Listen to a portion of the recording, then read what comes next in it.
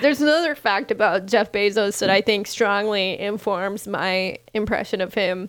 His father was in a unicycle troupe. And this, for me, is really the thing that just kind of ties all this energy together. Don't you feel that undercurrent of unicycle energy coming off that man? You know? Oh, man. Yeah. Absolutely. There's no one who looks the way that Jeff Bezos looks now has ever escaped the grasp of a unicycle, you know? Yeah.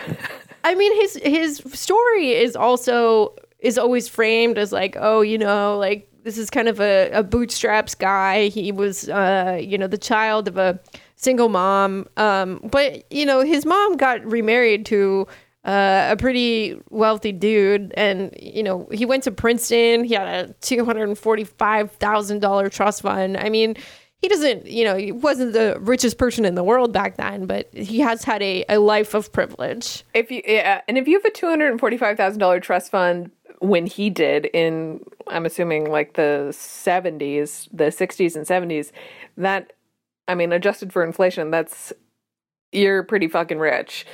Also, it's like he went right from Princeton rather, to basically to hedge fund life, the banking world, the hedge fund app. I don't know how money works. That's why I will never have it, but I'll call it the hedge fund apparatus. Yeah, it seems like when he worked at a hedge fund, that was like, you know, because I feel like in the 80s and stuff, I mean, as I gather from, you know, movies and whatnot, that the main hobby of rich people was like, you know, doing coke and you know, boats and shit. But now we're living in this like tech billionaire age where like all these, I mean, I guess, you know, Steve Jobs came earlier or whatever, but it feels like the main rich people were like finance people in the past. Yeah. And now we have all these really nerdy people that have become rich, and it's like, you know,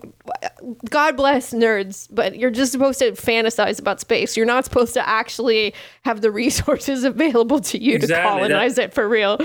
That's why you should never give nerds money. Like that's what they're gonna do with it. They're just gonna go to space and fuck it up. And yeah, no, it's just funny to me because like every time I look at like pictures of like Jeff Bezos and stuff, I just find these like old photos of him like in his garage where he started the company or whatever. And it's supposed to be like, oh, look at this guy. I mean, he started from nothing. And it's like, well, he had a garage. Like, I don't have one. Oh, I would kill for a garage. Yeah, like, what the fuck? I don't have that extra space to do stuff. Yeah.